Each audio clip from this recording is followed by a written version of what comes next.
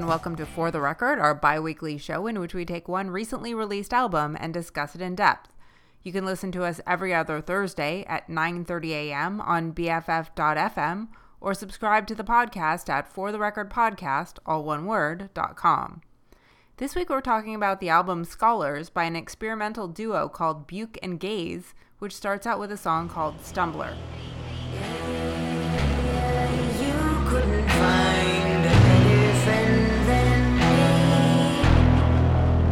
So when the social extremes find us opposing, I'll be the one you can feel sorry for.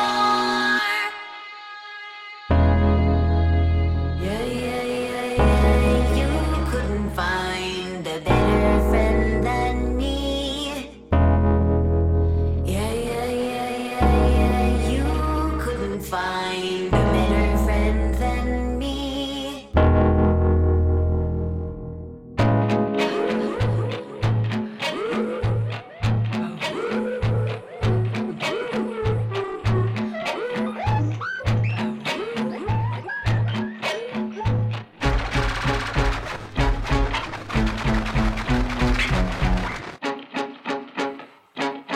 Why you think you're innocent? Born from the same mold. Why you think you're innocent?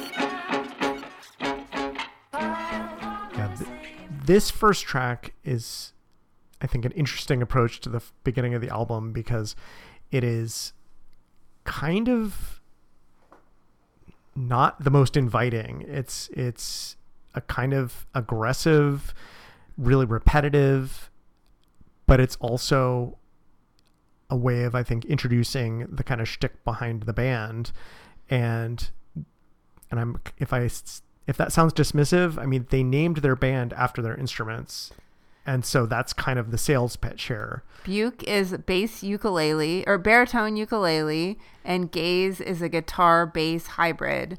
And one of the members of they both make their own instruments. One of the members of this band actually does this for a living, and he got his start making instruments for the Blue Man Group that both look cool and did interesting things. And so he's very into both programming software to do the electronics part of it and then actually making the physical instruments.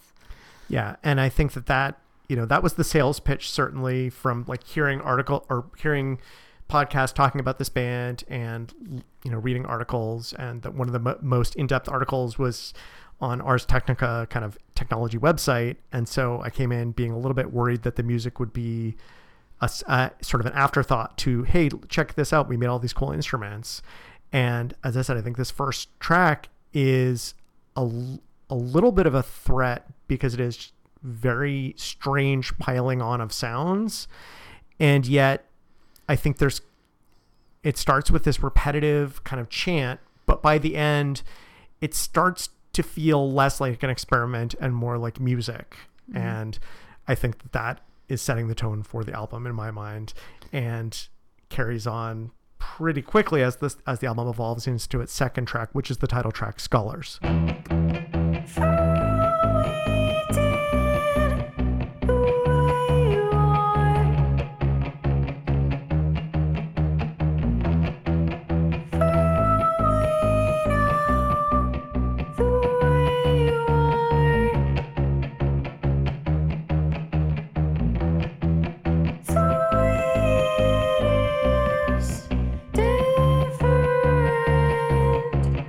Ooh.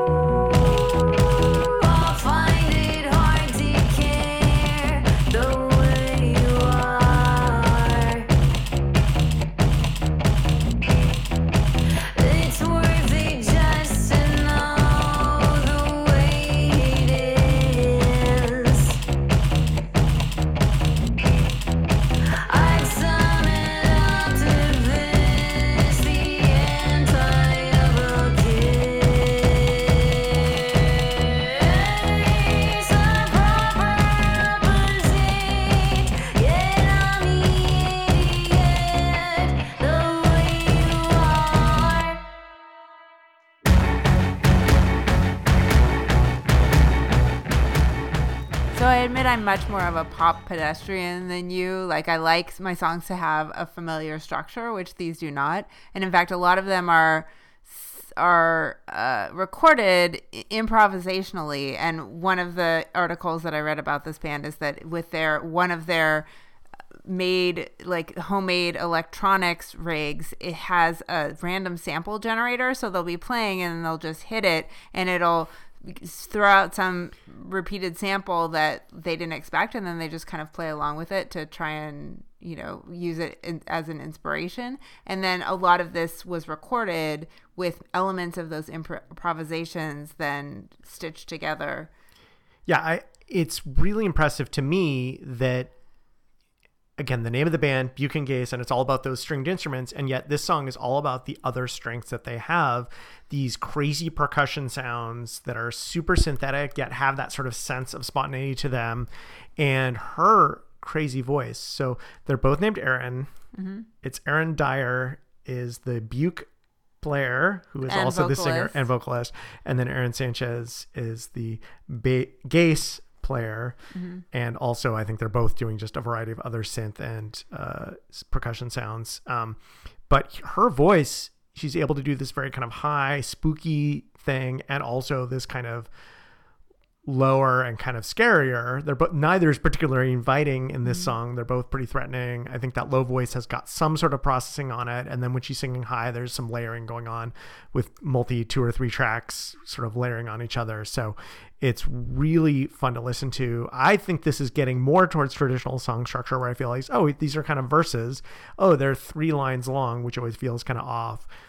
And then later there's some kind of crazy syncopation that kicks in with the vocals kind of falling out of sync with the instrumentals. But yet we're getting closer to a pop song here. And I think what I like about this album is I feel like with these early tracks that are very experimental, they're setting up your expectation. They're like, oh, it's going to be weird. It's going to be hard to listen to right down the line. And this song is carrying that forward. And yet I think starting right going into the 3rd track, to me it starts to feel really poppy, if only by comparison to these first 2 tracks. And I think that's how it feels to me on this next track, which is one of the lead singles, and the video from this album is called Derby.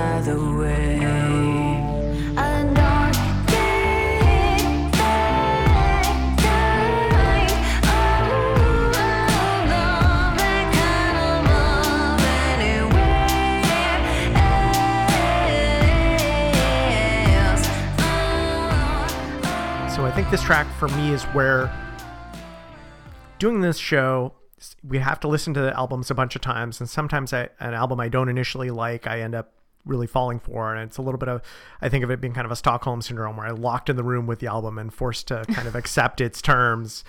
And this track, as I said, like for me, after those first 2 songs, which are so kind of odd and off kilter, this song, which is still pretty odd and off kilter, feels like a pop song to me. Her singing sensibility is so, it gets some warmth. What was previously kind of frightening, I think she flips it to be more inviting. And I think all of these sounds that are still very strange and unpredictable are somehow now into a groove where that beat is just really catchy, and her voice is really pretty, and it feels like a pop song, even as you're getting these weird repetitive lyrics with different accents where she's emphasizing different words as she just says the same things over and over again, and these still kind of fondness for 3-line structures where pop music really wants even numbers. And 3 being an even number. No, I think pop music likes odd numbers, and here they'll be like 3-line verses, but it still feels like verse, chorus. It feels more like a pop song structurally after those first 2 songs. So I love that kind of setting the expectations for things are going to get crazy. Here it gets a little less crazy, and it feels like I'm listening to Top 40 radio. Well, I don't know about that, but it definitely seems more like a song. And the horn synths, using the horns as the beat, I think that's a really interesting. You're looking. I assume those are horns. Well, yeah, they're clearly trying to sound like horns, and they sound just so. Again, I warmth to me. Everything before this was kind of cold, and here it's just warm and inviting, and it's like a pulsing heart. Yeah, I think that's a good description. I think it's also still unsettling. All of these songs strike me as unsettling, and I'm not quite sure why, but I think it's the minor key and the off-kilter percussion. Like, often the percussion just isn't quite right or doesn't quite match up with the other instruments. And the jangliness, there's like a shaggy dogness of it that I think is maybe comes from the homemade electronics, that there's like noise and squelch in it. Yeah. And there's a lot that just kind of it throws me off. Like, it's not a soothing record to listen to. I'll give you that. I think it's, even when I'm getting into it, even when the Stockholm Syndrome is way kicked in, it's still like I'm never quite comfortable here. But to me it becomes increasingly just pleasurable, even as it's unsettling. And I feel like there's just a number of songs that almost feel like I would describe as bangers on this song, on this album, including and I think this one and this next one, which is called Pink Boots.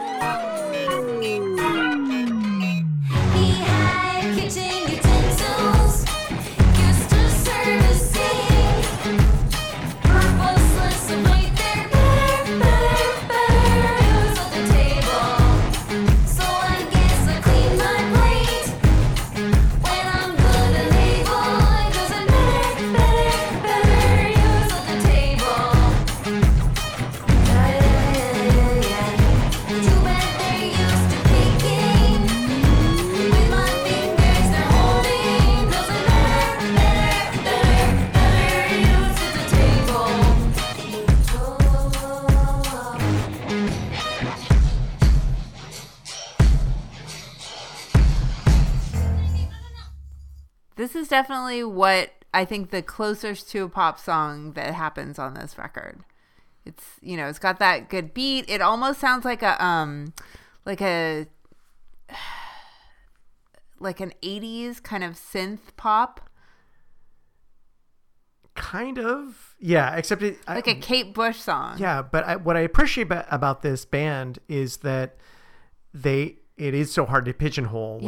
Because it's, you know, DIY to the extreme of building their own instruments. There's just so much of it doesn't sound like anything that came before, and that's why it's so refreshing and was so unexpected to me, that not only that they take the different instrumental sounds and they are liberated by that to do just bizarre song structures, and then here throw something at us that I think structurally it's a verse, there's a chorus, there's a bridge, and then a chorus. And we heard kind of the end of that bridge, and it's super weird and yet catchy as all hell. And that, yes, all hell, not just catchy as hell, but no, I'm blown away that the sales pitch was, hey, we have weird instruments, and then they're able to carry it so much further than that, and it's like you can almost dance to it. Well, yeah, it's, I think, mostly improvisational experimental structures, like any of the bands that I would characterize as post-rock, like Tortoise and those. I just can't listen to them because it doesn't hold my attention. But here there's enough interest and enough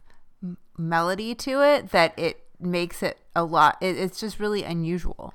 Yeah, I really appreciate that. Yeah, that they are they have confidence in their own work that like, this is challenging enough. We can be as weird as we want to be, or as completely accessible as we want to be, and trust that it will work, because they have been at this for, I think, the better part of a decade. I think they had some other releases many years ago, but if you look at their discography, it's like, a couple of like EPs or something from 6-8 years ago, and then a whole lot of nothing. And I guess this has just been sitting on the shelf while they've been kind of they have a couple of proper albums, but it's excuse me, but that they really took the time on this and let it marinate, and thankfully that they did that without ending up sounding too overwrought. Like, it sounds done just right. They pulled it out of the oven at the right time.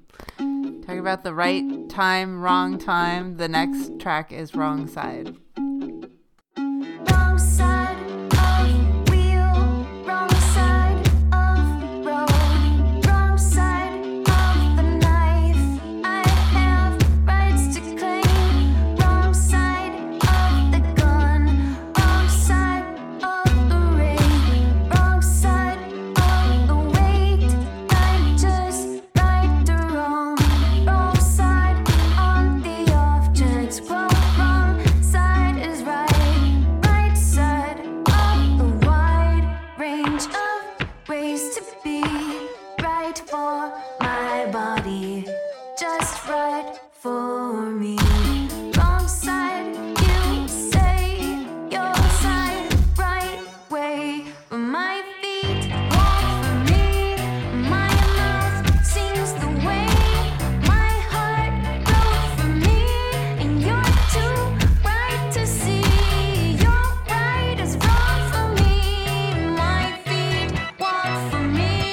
My mouth sings the way my heart wrote for me, and you're too right to In see. case you were getting too comfortable with those relatively poppy songs, this one is just a bit of a fever dream, where this just off-kilter energy just right from the beginning, and then it just escalates and escalates, and yet never goes anywhere, and it just keeps being wrong side, wrong side.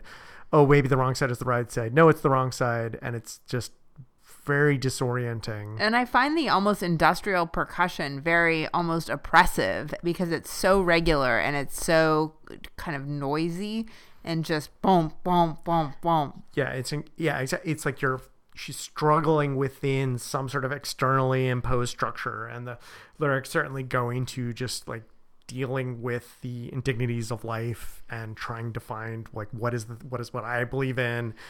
And Well, that's an interpretation. I I feel like most of these lyrics are very stream of consciousness and Yeah. it's hard to find meaning from them, although this one I think maybe is one that has a little bit more. Yeah, and I think it's odd for that. I think it's sort of unusual, and I think it's a nice contrast where I think some of the more straightforward lyrics on top of one of the more just like aggressively weird structurally, where this oppressiveness ramps up and up until the last minute and a half, the song just turns into this completely different, almost operatic, where she switches from her pop voice back to her very high ethereal voice, even though the song doesn't get any more sort of pleasant. It's still deeply weird, deeply disorienting. And I think this is roughly, this is like the midpoint of the album. And so is it a pivot? I'm not sure, but it does seem like someone who's struggling against external, what's imposed, but maybe reaching within, and that's the artists have to do that to produce an album. Yeah, and I think the more direct. I think that's reading a lot into the lyrics. I but like to read think a lot into it. The next song is more readable lyrics wise, and it's called Grits. Take back my solitude, the times when I don't think of you. But is it ever good enough to say another time, some other way? Too much good cut circulation, and I'm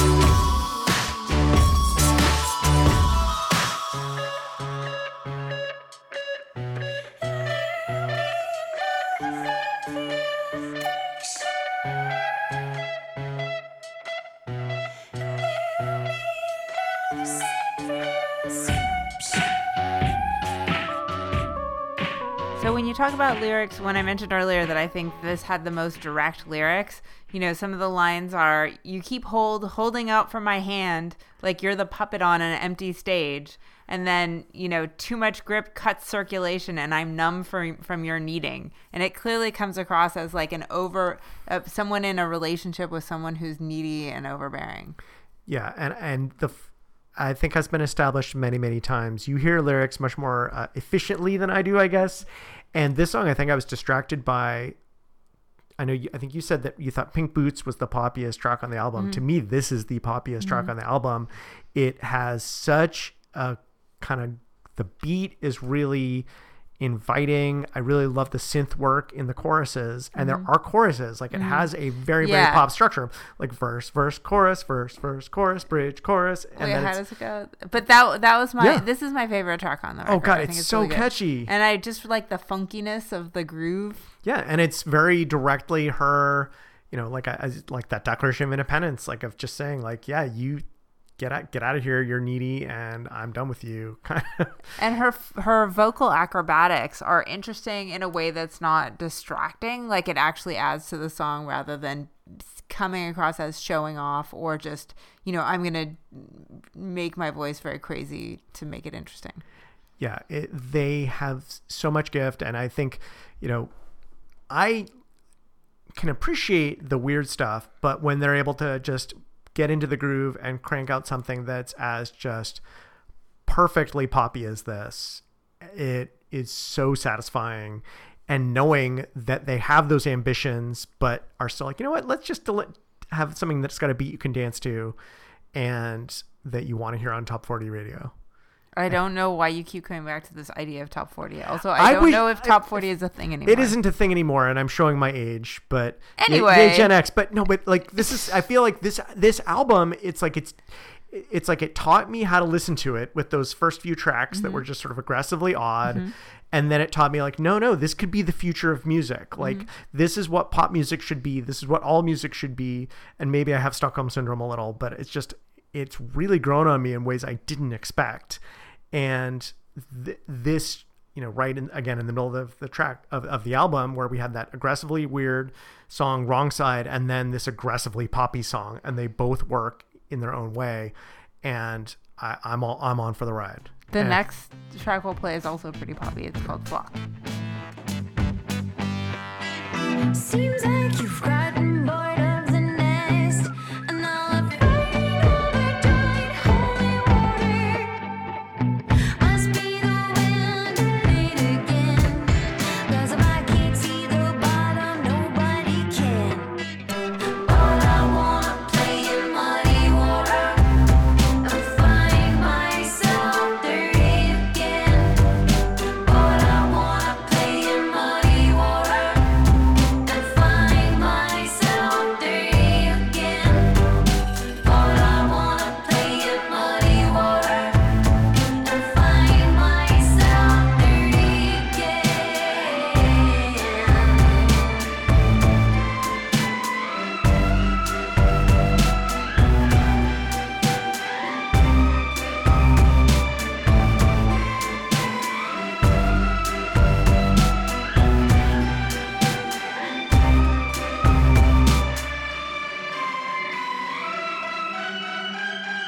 All I wanna play in muddy water and find This track, which comes as we're going into the tail end of the album, I think does the perfect job of, I think, combining the really experimental side of things where we hear some somewhat unpleasant kind of screeching sounds and rhythms that are not even but kind of start stop and a little off kilter, with still very poppy songwriting, with, you know, the really catchy structurally it's a pop song and it's got the really catchy lyric of what I want to play in muddy water and find myself dirty again.